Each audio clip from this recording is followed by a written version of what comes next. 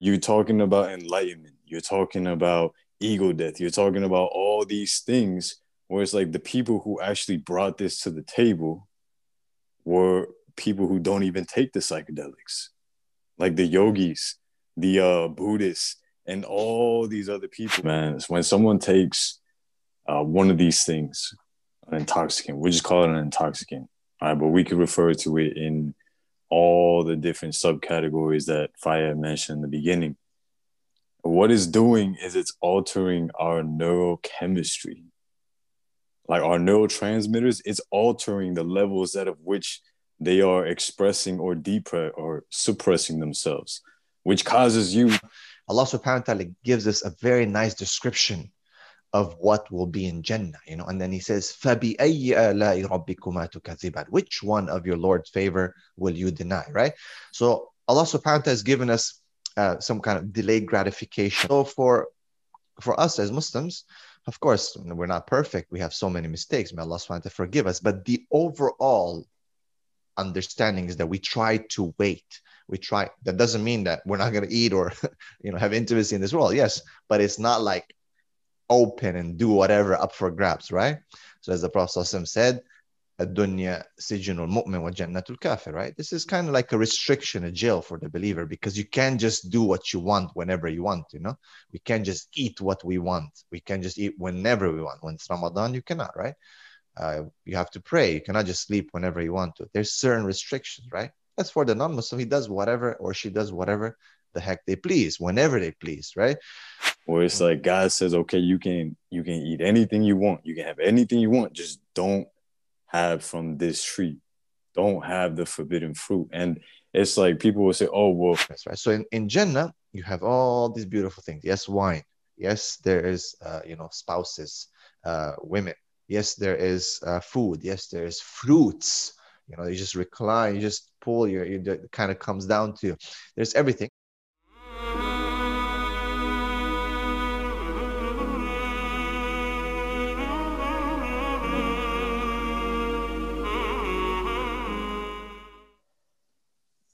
Assalamu alaikum wa rahmatullah.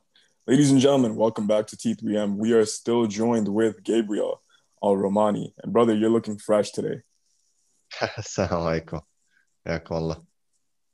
Wa alaikum assalam. Oh no, man, get that stretching. You got to, man. You got to. Mm-hmm. So yeah, it's 6 p.m.-ish where we are right now. I just got my first meal of the day, and I know Angel got a meal recently too. What'd you eat? Hay arroz con gandules, con picadillo, maduro y empanada. Muy bien, muy bien. Hey. Rami, what'd you eat today? I haven't eaten in hours, man. I have to get my second meal in. Damn, are you guys fasting, intermittent fasting, or what? I'm doing intermittent fasting, yeah. I'm supposed to be in a calorie surplus. This is not good for me, man. Yeah, dude. I'm just eating. Make you a diet plan? I'm just eating. Yeah, I'm his coach right now. Yeah. Damn, bro. Yeah. I'm his religious coach, and he's like my nutritional coach. MashaAllah. Mm-hmm. It should be 7 a.m. in Malaysia, right? It is 7 a.m. Malaysia. 7 a.m. So are you currently in a fasted state, or did you eat breakfast? I didn't eat yet, no. Alhamdulillah, man. Just drinking some water. That's the way to go. Do you usually do that? Water with lemons. Is that what you usually do? Okay, basically what I do is I try to stop eating around 8, 7:30, 7, depends, 8 p.m. and then try to not eat for about 12 to 13 hours. So I have my breakfast maybe like 9 a.m., something like that. So kind of like intermittent fasting. Kind of like intermittent fasting. It's kind of, but not so, not so strict. Yeah, mashallah. Yeah, mashallah, bro. And what's your diet like, bro? Just out of curiosity. Okay, there is no diet, just a third. I just follow that sunnah, 1/3. Like I don't overeat. I eat everything. Try to go low, not low, but cut some of the carbs that are unnecessary. Like I try to just keep the carbs low and the sugars low. That's it. But I still do. I still eat bread. I love bread. You know, I'm Romanian. But because I feel, in my experience, dealing with a lot of diets, a lot of people, a lot of counseling, A lot of people change their, of course, their life habits. And if people do that, that's great. If they can keep the discipline, alhamdulillah, they find purpose in that, that's great. You know what I mean? Alhamdulillah. So I'm not going to refute that. But it's just, I felt that a lot of people quit after some time. It's, you know, so they get very religious about it. They get very strong on it, mashallah, 1 month, 2 months, and they're like, man, you know, they just have that one slip and then it's finished, you know. So for me, I eat everything as long as it's halal and tayyib, as long as I don't eat late at night and I exercise enough and just try to do that night fast. Like I just let my body rest throughout the night, at least 12 hours or so without eating. There's no eating like late. Sometimes, I mean, I have to be honest, you know, sometimes like my wife will make something crazy at night and I'm like, you know what, cheat day. So it's all good, like, but it's okay, like it doesn't affect me, you know what I mean? Like, alhamdulillah. So it's good. I'm very comfortable with what I do, alhamdulillah. So Gabriel, how do you know when you are getting full?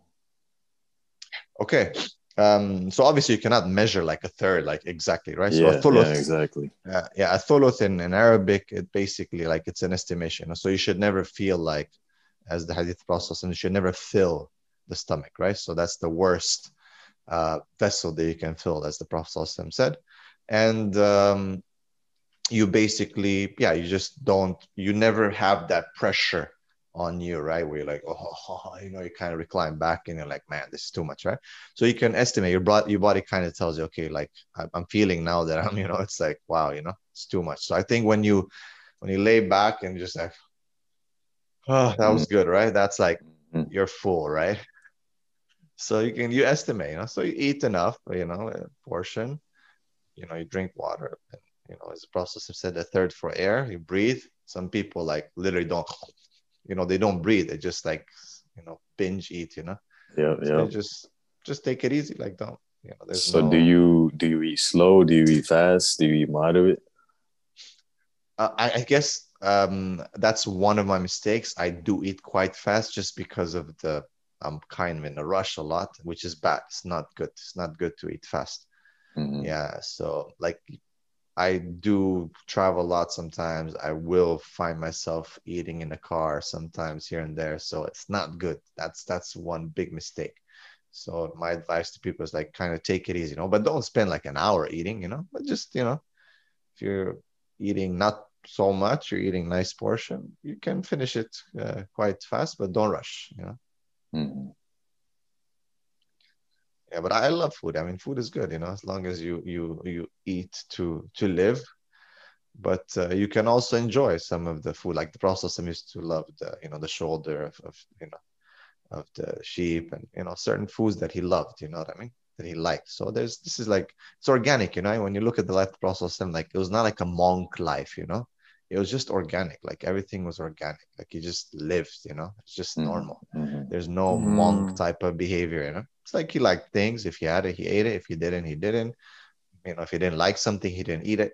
He didn't criticize it, but hadith says that he just left it, you know, kind of didn't eat it. Because many people would offer him things and whatnot. So, but he would never be like, oh, it's not good, I don't like this. You know, sometimes we do that. So it was just very, very organic, like very nice. MashaAllah. You hear left and right about how the fruits of this world are not going to compare to Jannah, the foods, the drinks. So why don't you go a little bit into that if you have some type of, you know, research and study on that? Because I'm sure there are a lot of viewers that don't know. They're like, what do you mean? There's going to be wine, there's going to be, you know, drinks, there's going to be fruits? Yeah, it's going to be sex. I know that. I remember talking to some Christians, you know, we were doing a discussion at the university.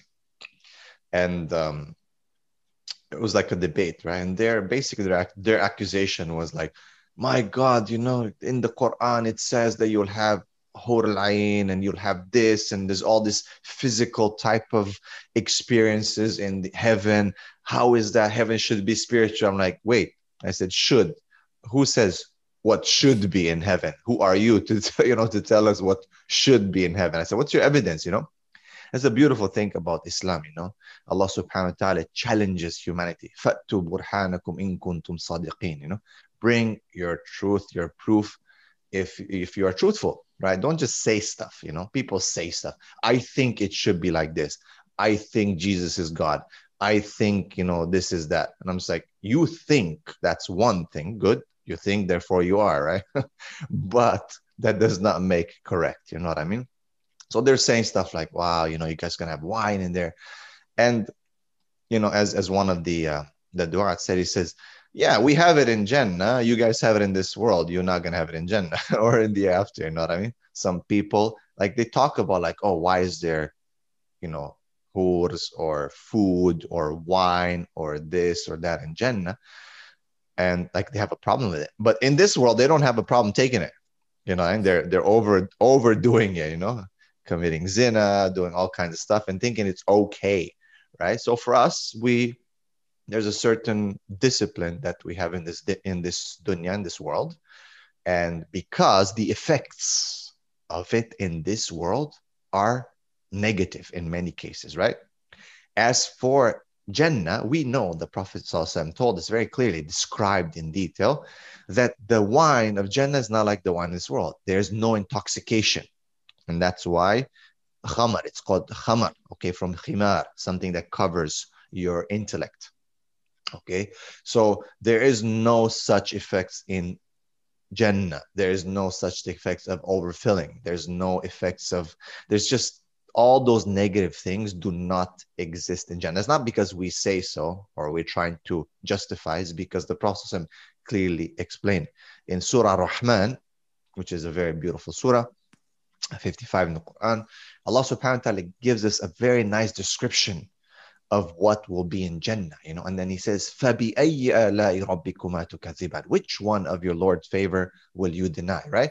So Allah subhanahu wa ta'ala has given us some kind of delayed gratification, like, you're going to get this reward. And we know there's so many psychological studies, what are called longitudinal studies, that have followed children who were offered, I think it's called the marshmallow, experiment, where kids were given, so you can have one now or like 3 later, right? And the kid like, no, I want one now, right? And most of the world is hedonistic, right? They want to satisfy their desires now, right? But they don't understand what can be the consequences of doing that. As for those kids who delayed the reward, what happened is the researchers followed them throughout their life, and they found them to be much more successful in making choices, career, stuff like that, right? So for us as Muslims, of course, we're not perfect. We have so many mistakes. May Allah subhanahu wa ta'ala forgive us. But the overall understanding is that we try to wait. That doesn't mean that we're not going to eat or have intimacy in this world. Yes, but it's not like open and do whatever up for grabs, right? So as the Prophet ﷺ said, "Ad-dunya sijnul mu'min wa jannatul kafir," right? This is kind of like a restriction, a jail for the believer, because you can't just do what you want whenever you want, We can't just eat what we want. We can't just eat whenever we want. When it's Ramadan, you cannot, right? You have to pray. You cannot just sleep whenever you want to. There's certain restrictions, right? As for the non-Muslim, he does whatever, or she does whatever the heck they please, whenever they please, right? So that's the difference, right? So in Jannah, you have all these beautiful things. Yes, wine. Yes, there is, spouses, women. Yes, there is food. Yes, there is fruits.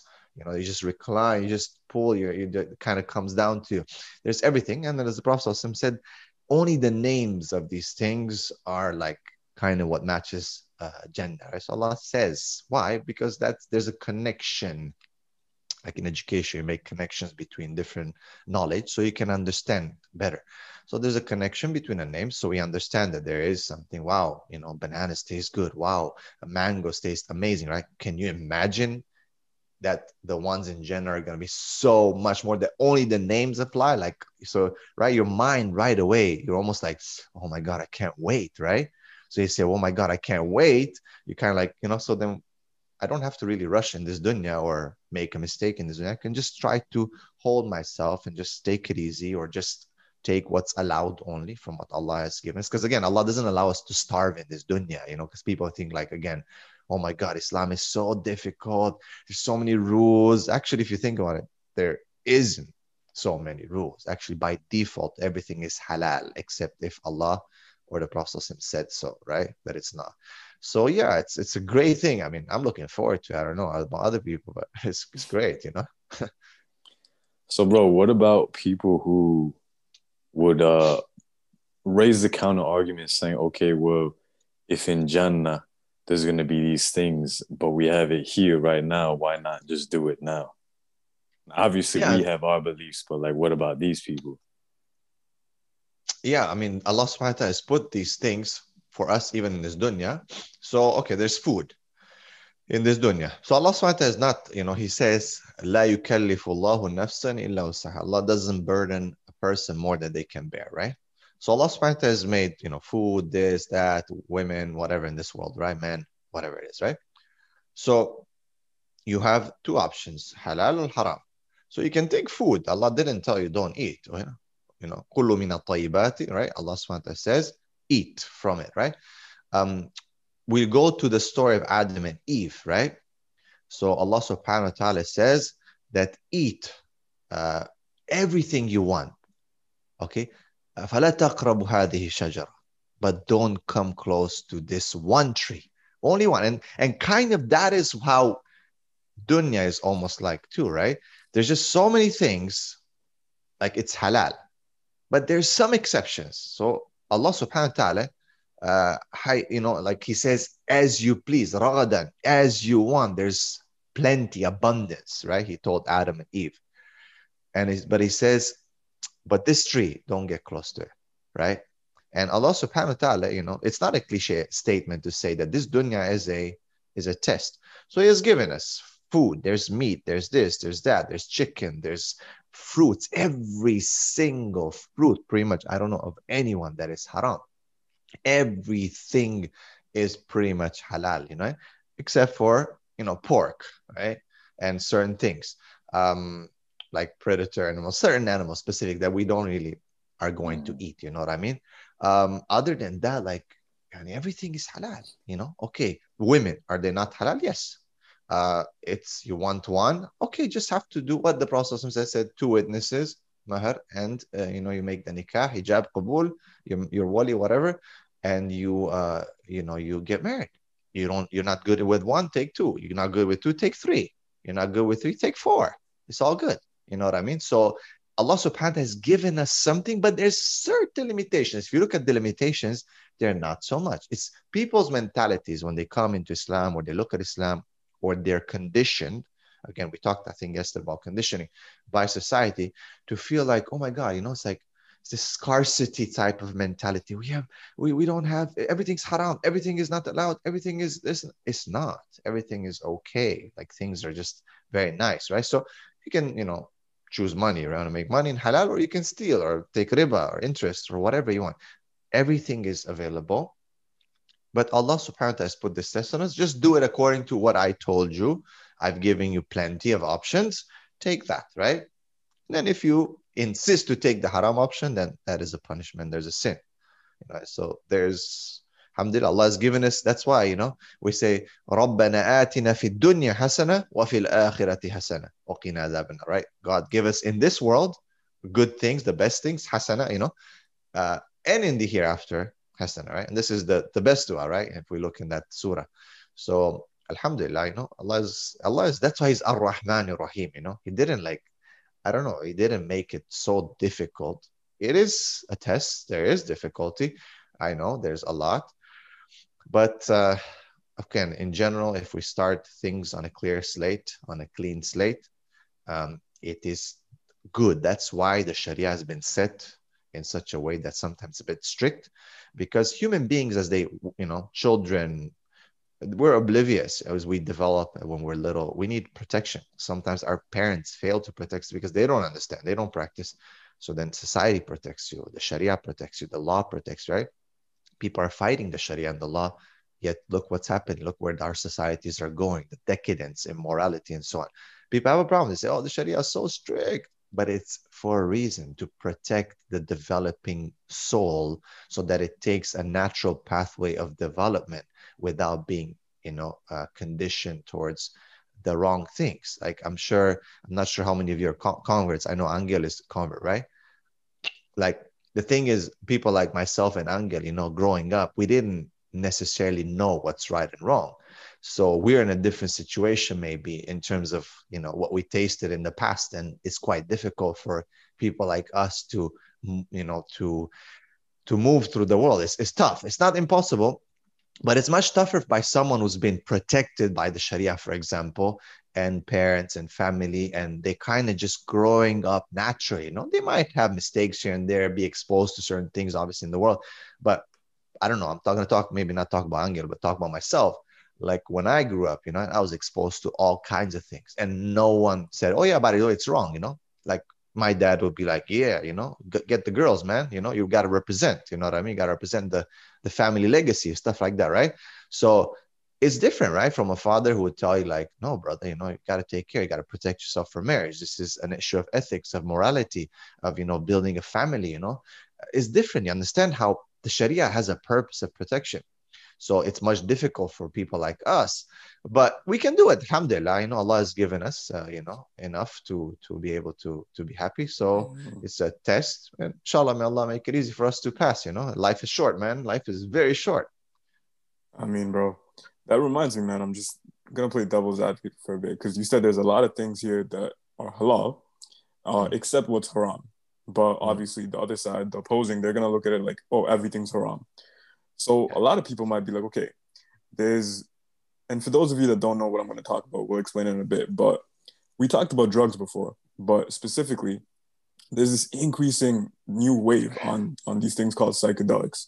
Now, when I say increasing, as in this bringing it into the light of legality, or at least proposing it to be brought into the light of legality, because at least from my understanding in Canada and the States, most of these things are illegal, and in most places in the world. I'm talking about things like shrooms, acid, you know, LSD, DMT, these types of things. And a lot of people, believe it or not, have taken these things and have had spiritual experiences, right? So they have these enlightenment, you know, or subjective self-proclaimed enlightenment. They have these things where they're like, oh, I had an ego death and now I'm more connected with the universe. I'm more present.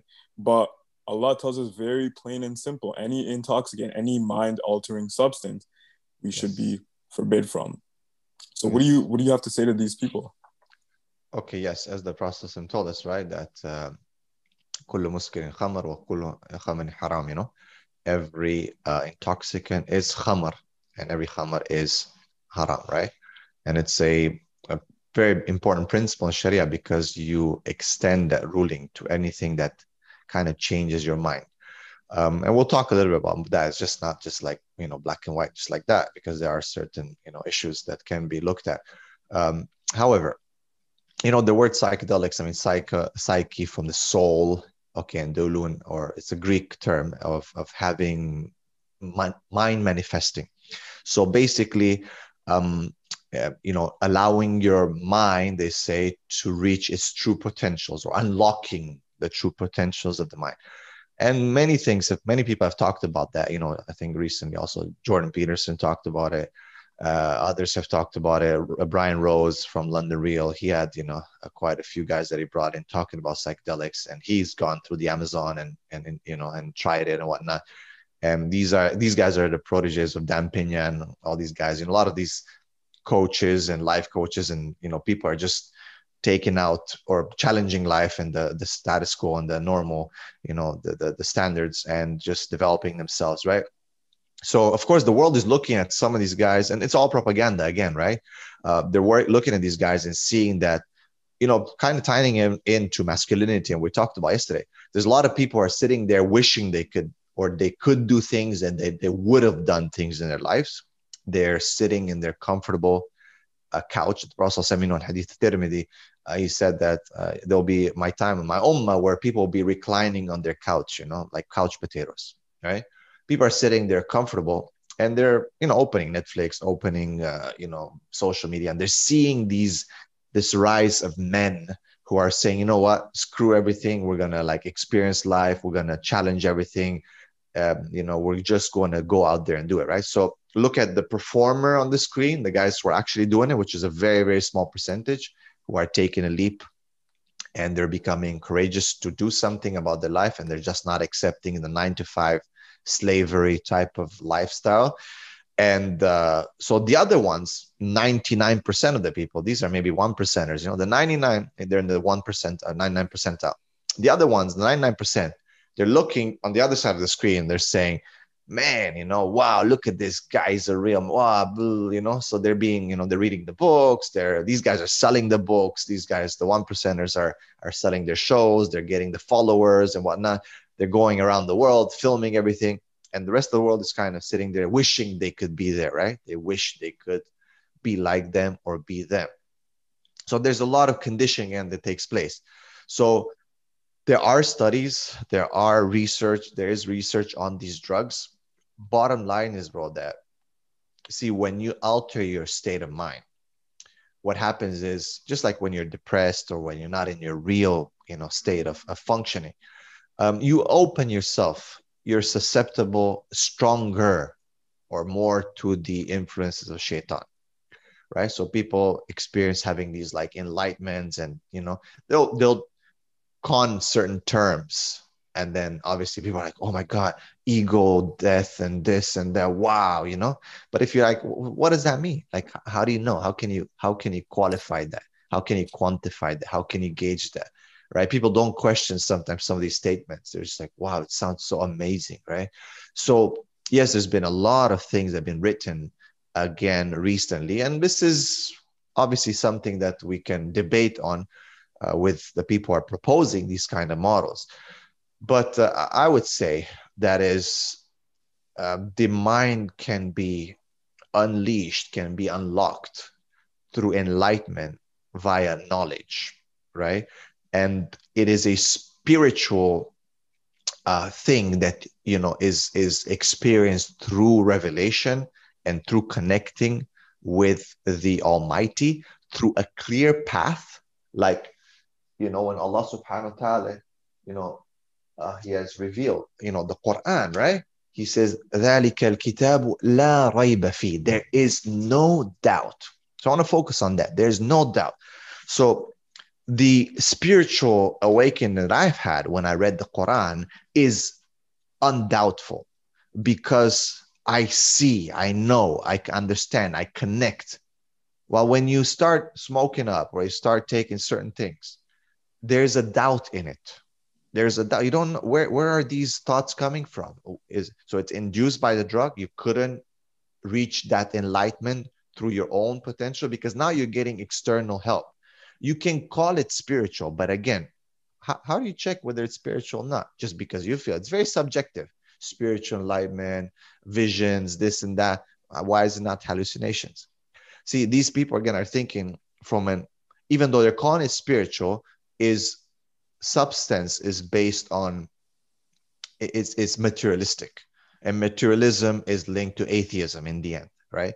But it's like the external use or the external intervention of substances to help you to cope with your freaking misery, that you're a freaking loser and you need to get some kind of, you know, substances to help you. Of course, drink alcohol, you get all of a sudden, oh, different, right? Because your mind is not working the right way, the way it was supposed to work, the way Allah subhanahu wa ta'ala has created. Allah didn't create you with the need to drink alcohol or the ability, or you didn't, you know, as soon as you come out of your mother, instead of giving you some milk, she gives you a shot of whiskey or something, you know, and all of a sudden you're like, whoo, that's the best, right? And then, no, it's not. You start drinking milk, you drink water, you eat food, you develop naturally. It's only when throughout life you go through this misery of society, there's always conditioning that you should be happy and you should be this and you should be that and you should look like that and have an 8-pack and have, you know, a back that looks like this, and women should look like that. Then you start realizing, man, I feel miserable, right? And then instead of going for clear, undoubtful knowledge of what your purpose in life is, people start adventuring around and seeing things and, you know, trying to experience things. And then they've, you know, come upon different cultures that have been doing certain things as part of rituals in their, you know, religions or whatever it is, through different encounters, travelers, and so on. And then like, hey, that sounds pretty good. Like, I mean, these guys are living somewhere in the forest. They're not dealing with society's challenges. Yeah, maybe they're hunting, maybe they have their own internal politics, but it's not like living in the world, as the prophets did. It's not like living, and dealing with the issues, the developments, the fitna, all these things that we see and we read throughout the Quran. So then you're basically realizing that, oh my God, maybe this is a solution. So you're taking something external, injecting it, engulfing it, whatever it is, and then you have this so-called experience, and then you feel so good because you kind of lost control. And losing control, I mean, a lot of people like that because for once in their life they feel like they can silence some of the miserable thoughts that they have, or feelings, or insecurities, right? And then they go out to others and they start promoting it through shows, through books, through this and that, and others get so excited by it. They're like, wow, and they start connecting it to religion, start connecting it to things, and they start, even the Muslims say, well, why is it haram? Because you get closer to God, right? I mean, it's the same type of thing, even though a little bit different, but what the Sufis, used to do in Islam, right? Like even dervishes just like spinning around, right? If you ever try to spin, 20 times, you'll feel that your mind now, because of the force that you're using, you're going to feel dizzy. You're not feeling normal. It feels good, actually. It feels very good, right? So you're spinning around. And that's what they used to think, that you spin around, and that's where you get this unique connection with your creator that no one else can do it, unless you come to this tariqah and this way, and you sit with the sheikh, they'll teach you how fast to spin, how to spin, and how to, and then you're like, the rational mind will say, wait a second, the Prophet ﷺ didn't do that. He didn't spin and try to get his mind into a state where he gets to connect or have this higher experience with his creator. His connection with his creator was salah. That's what he said. Qiyam, a lot of these people do the drug, but they'll never wake up for Qiyam. They'll never wake up half an hour, 1 hour before Fajr. They don't have the strength. They need some substance to help them to reach, some kind of state of enlightenment. So enlightenment is through knowledge. Enlightenment is through revelation, not through these substances that change your disposition, your mind. Yeah, it might feel good. I'm not denying that it's not going to feel good. You'll find 1,000 excuses, and definitely you'll be very susceptible to shaitan whispering, الَّذِي يُوَسْوِسُ فِي صُدُورِ النَّاسِ مِنَ الْجِنَّةِ وَالنَّاسِ, the jinns and human beings and other people. People forget that there's a lot of sons of devils in this world who are going to tell you, yeah, take these things. It's good. I took it. It's really good. You can have this amazing experience. So, I just don't see it. I'm an intellectual. I need to be, these arguments make no sense. They're nice. They're termed very nice. There's a lot of movies, a lot of things, a lot of money has been invested in it. But to me, it's like I put it in the same basket as LGBTQ, as promiscuity, as many other things, alcohol, other problems in the world that people want to silence the reason in them and just kind of do whatever the heck they, against what Allah has created them. Anna, I want to hear your experience on it. Yeah, I was just about to jump in, brother. I think that was incredible, and I'm gonna just slide a few things in here just to kind of piggyback off what you're saying, like Rami likes to say. So yes, when we take these things, because I mean, obviously I was not a Muslim my entire life, so I have done a lot of things that are bad. I'm not gonna sit here and say that I'm proud or anything, but when someone takes when someone takes one of these things, an intoxicant, we just call it an intoxicant, all right, but we could refer to it in all the different subcategories that Fayed mentioned in the beginning. What it's doing is it's altering our neurochemistry, like our neurotransmitters. It's altering the levels of which they are expressing or suppressing themselves, which causes you to experience an altered state of being, an altered state of mind. And that's why people experience what they experience. But it's like, dude, you're talking about enlightenment. You're talking about ego death. You're talking about all these things where it's like the people who actually brought this to the table were people who don't even take the psychedelics, like the yogis, the Buddhists, and all these other people that are going into the crazy stuff that you hear what people are talking about when they take psychedelics, right? So again, we're talking here that you take it, it's altering your neurochemistry, making you feel this way, but you can also feel that being 100% sober.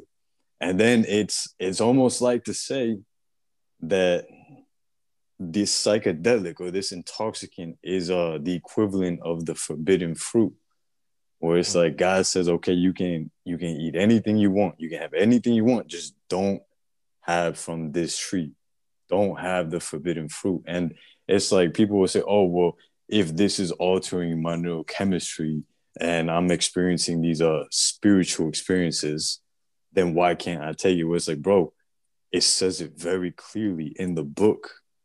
It says it very clearly. Do not take these intoxicants. Why? Because it's, you should have faith. Like if you believe the rest of the Quran, why would you not believe that part? That's you right. feel me? Where it's like, Right. if someone wants to doubt that, well, then it's like you're essentially doubting the rest of the book and the rest of the revelations. And then if you go and take the intoxicant yourself, you will see for yourself why the book was telling you not to take the intoxicant. Mm-hmm. And like, bro, I just want to throw in one crazy thing here. All right. So you know how this is all referred to as the dunya. Yes. This is all the simulation, the test. And you guys ever watch these really fancy TVs that like it's so high definition that when you're watching a show, it looks fake. It looks like you're there watching them like record it. Yeah. Yeah. So back in the day when I did partake in these things, I remember it would put me in such a hyper present state where I would look at things and it's almost like I could see how fake it all was. It looked so real that it looked fake. And I was like, this isn't real. This isn't real. And I kept telling my friends, like, yo, this isn't real. And then here I am, bro. I just wander upon the Quran, or should I say I was guided to the Quran. And then the Quran is saying that this isn't real. This is a test. This is the dunya. And it's like, again, why does it say it in the book? Because it is the truth. Yes. Yeah, well, so true. And that's why, like, again, just the word khamar, like from khimar, it's something that covers your head and your mind. So it's just that the concept of altering your mind is enough to make it haram. And a lot of people, I think, forget what's called the first high. A lot of people, when they take these drugs, they continue because the first time is never like the second time, or the second time is never like the first time, or the third time is never like the first time. You're going to continue and you're going to try different ones. And that's why people take psychedelics or any kind of drugs. They don't stop at one kind. They're not like, oh, this is my path. I take this drug, whatever it be, LSD or something like that. They're going to be like, I take this and that's it. No, they're going to try and experience with other things because they're looking for that first experience. And it doesn't happen. So yeah, someone is going to take it in their 20s and going to feel amazing, ecstasy, go to club, rave, whatever, all that, and thinking they're living it up. But once they reach 40 and 50, wait a second. So what's happening there? How come now things are different? How come, like, just anything, man, like steroids, you know what I mean? It's just not part of you. My brother, died last year because of that. You know what I mean? And what was the issue with him? Like, he had this low self-esteem. He, as a child, he grew up, kids were making fun of him that he's scrawny. I could give a damn whether they, I was scrawny. I was the same, even scrawnier than him. But I think just the way I looked at things were different. I couldn't care. And, he was always like injecting, and he was always, he was huge, and mashallah, he looked amazing. Yeah. But his heart was only at 50%. And he didn't know it. So when he got a little virus and he got infected, he went to the hospital and he couldn't come out. His heart gave in. You know what I mean? So yeah, like, people need to look at this issue from many different perspectives, not just the fact that, oh yeah, we're gonna have this amazing experience and connect spiritually, and this is all slogans to me. People really need to become a bit deeper than that. And, you got to take care of your body. This body is an aman. Allah is giving you exactly everything you need. But you need to have that motivation is strong. Revelation is very important. Helping each other. Like, that's why, I think that we men need, support. That's why there's a concept of an ummah. That's why when we four of us talk, it's like you feel amazing, because that ta'awun, that cooperation, that support is so important for males specifically. That's how we are. We're always, soldiers of an army. We were always warriors for thousands of years. We're never just lone wolves. We're always together and pushing each other and encouraging each other, getting that high spirit, iman. And now we're alone, right? So yes, I believe that it's important to have a high state of mind, awareness, a spiritual high, but it comes naturally. It comes from, us talking to each other, inspiring each other, reading and seeking knowledge, moving our bodies, eating well, having a purpose, man. That's the whole point, right? Like, I don't know, like when I wake up, like today, I was so tired, man. I haven't been sleeping well. I told you guys I had the rib, right, problem. And I can't, when you have like a broken rib, you can't really sleep properly. It's been like 2 weeks now. Alhamdulillah, it's much better now. But I felt like, man, but when you have a purpose, I'm like, I got to do something. I got something to do this morning. You know what I mean? And I think that's the problem. A lot of people don't have anything to do. So then just go back to bed and just don't have a purpose. So when you have a purpose, you have that high motivation. You feel like you're on a mission. I don't know. It's just, you do reach that high state of iman, of faith, of existence, of purpose. And it does feel amazing, you know what I mean? And that's what's, motivation and iman, right? Like you get for a jog, you start seeing the change in your body, you start reaching your goals, you start having that self-talk, that the Sahaba and the Prophet told us about, this muhasaba, this, you basically, it's very important. A lot of men don't know how to have self-talk. They don't know how to have that internal dialogue, where you challenge yourself. So I think we have everything we need from Allah subhanahu wa ta'ala. It's just a matter of doing it and helping each other, coaching each other. I think one of you said that you're coaching, the other brother, right? That's the whole point, right? We're supposed to, know something I don't know. I know something you don't know.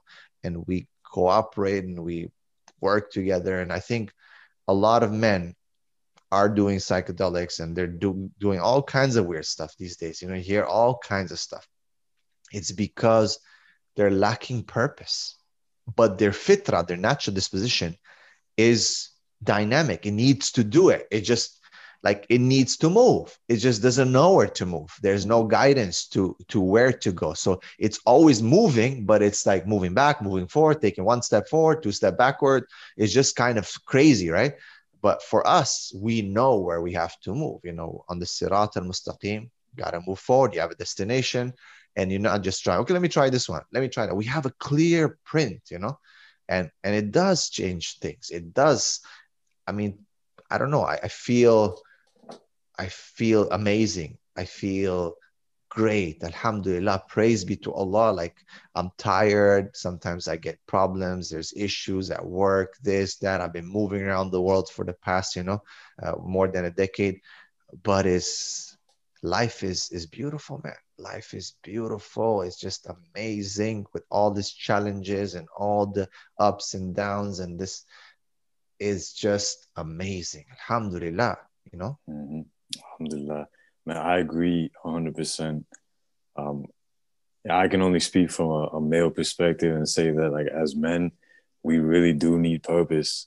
But I mean, it goes the same for women, because there are women that are watching these podcasts, and like, I get it, women need purpose too. But like, speaking as a man, like, it's just something else for us. And like you said, it's in our, did you say fitna? Fitra.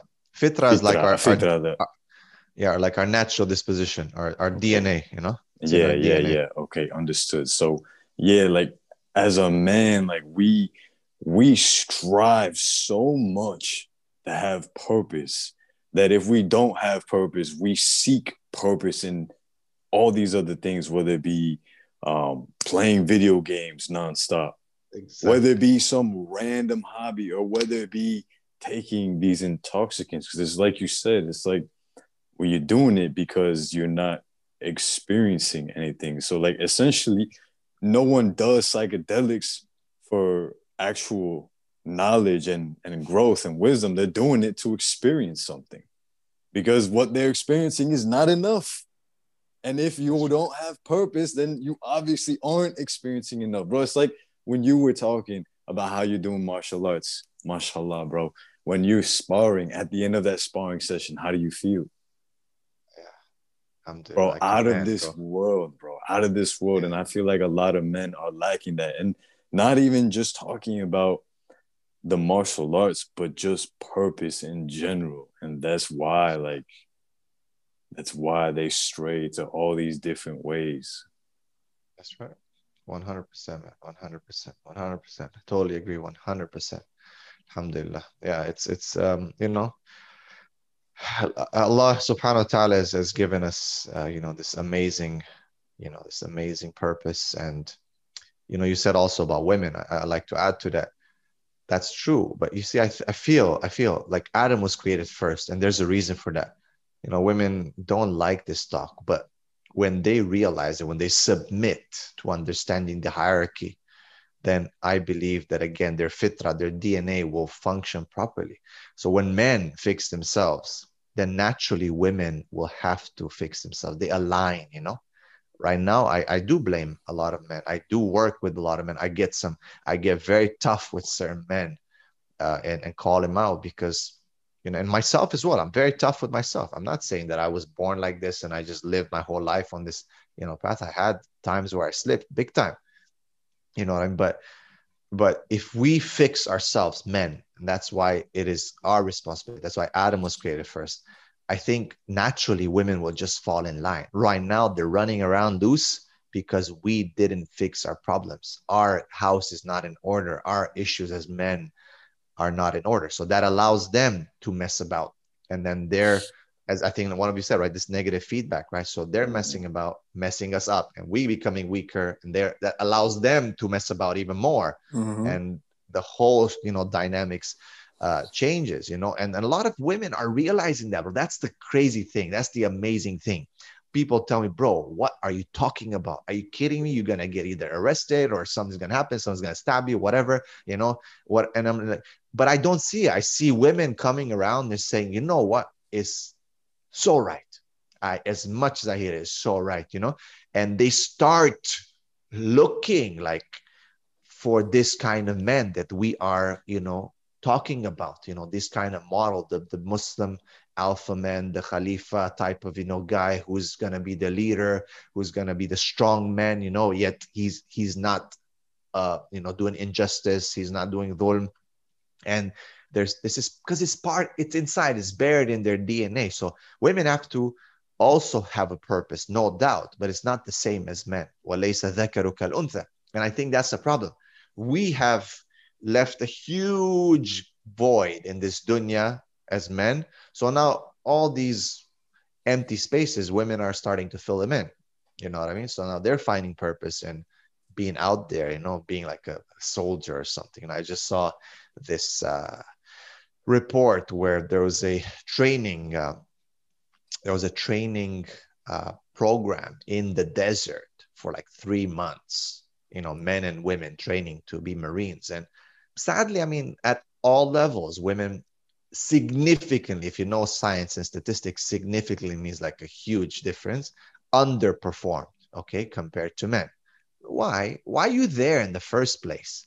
You know, why are you there? Just to prove that you got to be like men, or that we are, you know, not doing our job or whatever? You know, you have your niche where Allah has created you with certain skills that are just beautiful. You know, I know women will be like, oh my God, what is this chauvinistic type of speech? But this is what it is. I stand by it. You know, raising children, man, it's like nurturing human souls. What more beauty and purpose do you want than that? You know, like We cannot. Men don't. We do it, but we're not as like we can't do it the way a woman does. And I was looking at the word nurture. We are educating our children. We need to, especially our boys. We fathers have a huge role, but the woman has this divinely given gift that she hates now. She's been made to hate by the feminist movement, by the LGBT, and they hate when you say, even just me saying you should be a mother, a housewife, and you should find purpose in that beauty of taking care of this cradle that's going to nurture generations of warriors to come, righteous men and good women, righteous women. They hate that. They're like, why? And they don't know why. You know, they're only going to find out why when they're 45 and 50 and they're alone and they have to join stuff like, you know, trad wives movements, you know, and subhanAllah, the non-Muslims are waking up. The African women are waking up and saying, what the heck have we done? What have we done? Oh, girls, young girls, and you're 15, 14, who are watching Netflix, being conditioned. Don't do the same mistakes we have done. Check it out, sisters. Check out the traditional wife movement. Yeah, people are fighting and this and that, but that's the reality. Check out what the African sisters are saying, waking up and saying, man, you know, colonization and westernization is destroying our men, destroying our families. They're promoting polygyny, bro. The African Christian sisters are big, you know, promoters of polygyny. And then you have, you know, these our sisters who are, you know, what is it, like a Salafi feminist, you know, who's getting all the, you know, writing articles for Muslim Matters or whatever, you know, and then you know, trying to, it doesn't work, polygyny, you know, people are going back forth, trying to smash it. It's not about that or this, man. It's just about what's going on in the world, you know. Women need to find purpose in what Allah created them to find purpose, and men need to find purpose in what Allah has given them the skills to find purpose. And as much as we're going to fight that, we're never going to be happy, because you're not, it's like wearing shoes that are tight. You know, if you have I'm size 12 and a half, you know, like if I wear size 11 or 11 and a half, even 12, it's going to rub me. I'm not going to be able to perform properly. But you're wearing shoes, bro. Be happy, huh? That's what people say. But you have a life. You have you're okay. Yeah, but I can't function properly. But you have one wife. But you're okay. I can't function properly, bro, because it's not what fits me. You know what I mean? Not everyone wears size 12, you know, and a half shoes or whatever. But if you're going to wear size 11 on a 12 and a half foot, you can't function properly. If you're going to wear pants that are too tight, you can't move properly. You can't, you know, you can't. So people just need to realize that Allah has created us in a certain way, and we can, you know, excel in that field. And that field is quite vast. It's quite vast. We don't have to get out of it and be like, well, let me see what the girls are doing on their side. Oh, I think I should wear some of these, you know, clothes and start, you know, do my nails or something like that because I find purpose in that. You're confused, man. Confused. That's why the scholars define this homosexuality and these kind of things as confusion. You know, people are confused. They're crossing over on the other side. You know, they're confused. You know, people are. Facts. Man, nice. All the things you said so far, I just want to note some of them. So we don't even have to have that thing you were talking about, how people have differences of opinion, or I feel this, or I feel like heaven shouldn't be this. See, that's subjective. If you guys just stop talking, sit back, and just look at reality, look at history, you could see that, just like Brother Gabriel said, all of the prophets were men, were naturally leaders. And for women that are like, okay, why should women be the nurturers? Why should women do this? I could work a job too. I could be a CEO too. I could own that company too. Yeah, but look at the natural state that y'all are in. A kid grows in you. A baby grows in you. A baby needs you. You are naturally, by virtue of being a biological woman, the only one capable of raising and nurturing that kid while it's inside you. I can't do that. Gabriel can't do that. Angel can't do that. Rami might be able to do that. Now I'm playing. Rami can't do that too. Bro, I'm just throwing a stab at you because it's been almost 40 minutes and you haven't said anything so far. So either you're super, saturated with thoughts or you got no thoughts. But either way, I'm gonna let you, do your contribution soon because it's only fair. Yeah, so it literally makes no sense when women are like, oh, come on, like, why should I be the nurturer? It's like, I can't. You were made to do that. And I'm here as a man because a woman, my mother, decided to, have a kid and she got pregnant and she nurtured me. So it literally makes no sense. You yourself, the woman, you wouldn't be here if your mom didn't nurture you and do that. So come on. Bro, you want to know what it is? Women are out here trying to be Mulan, and guys are out here trying to be white knights. 100%, man.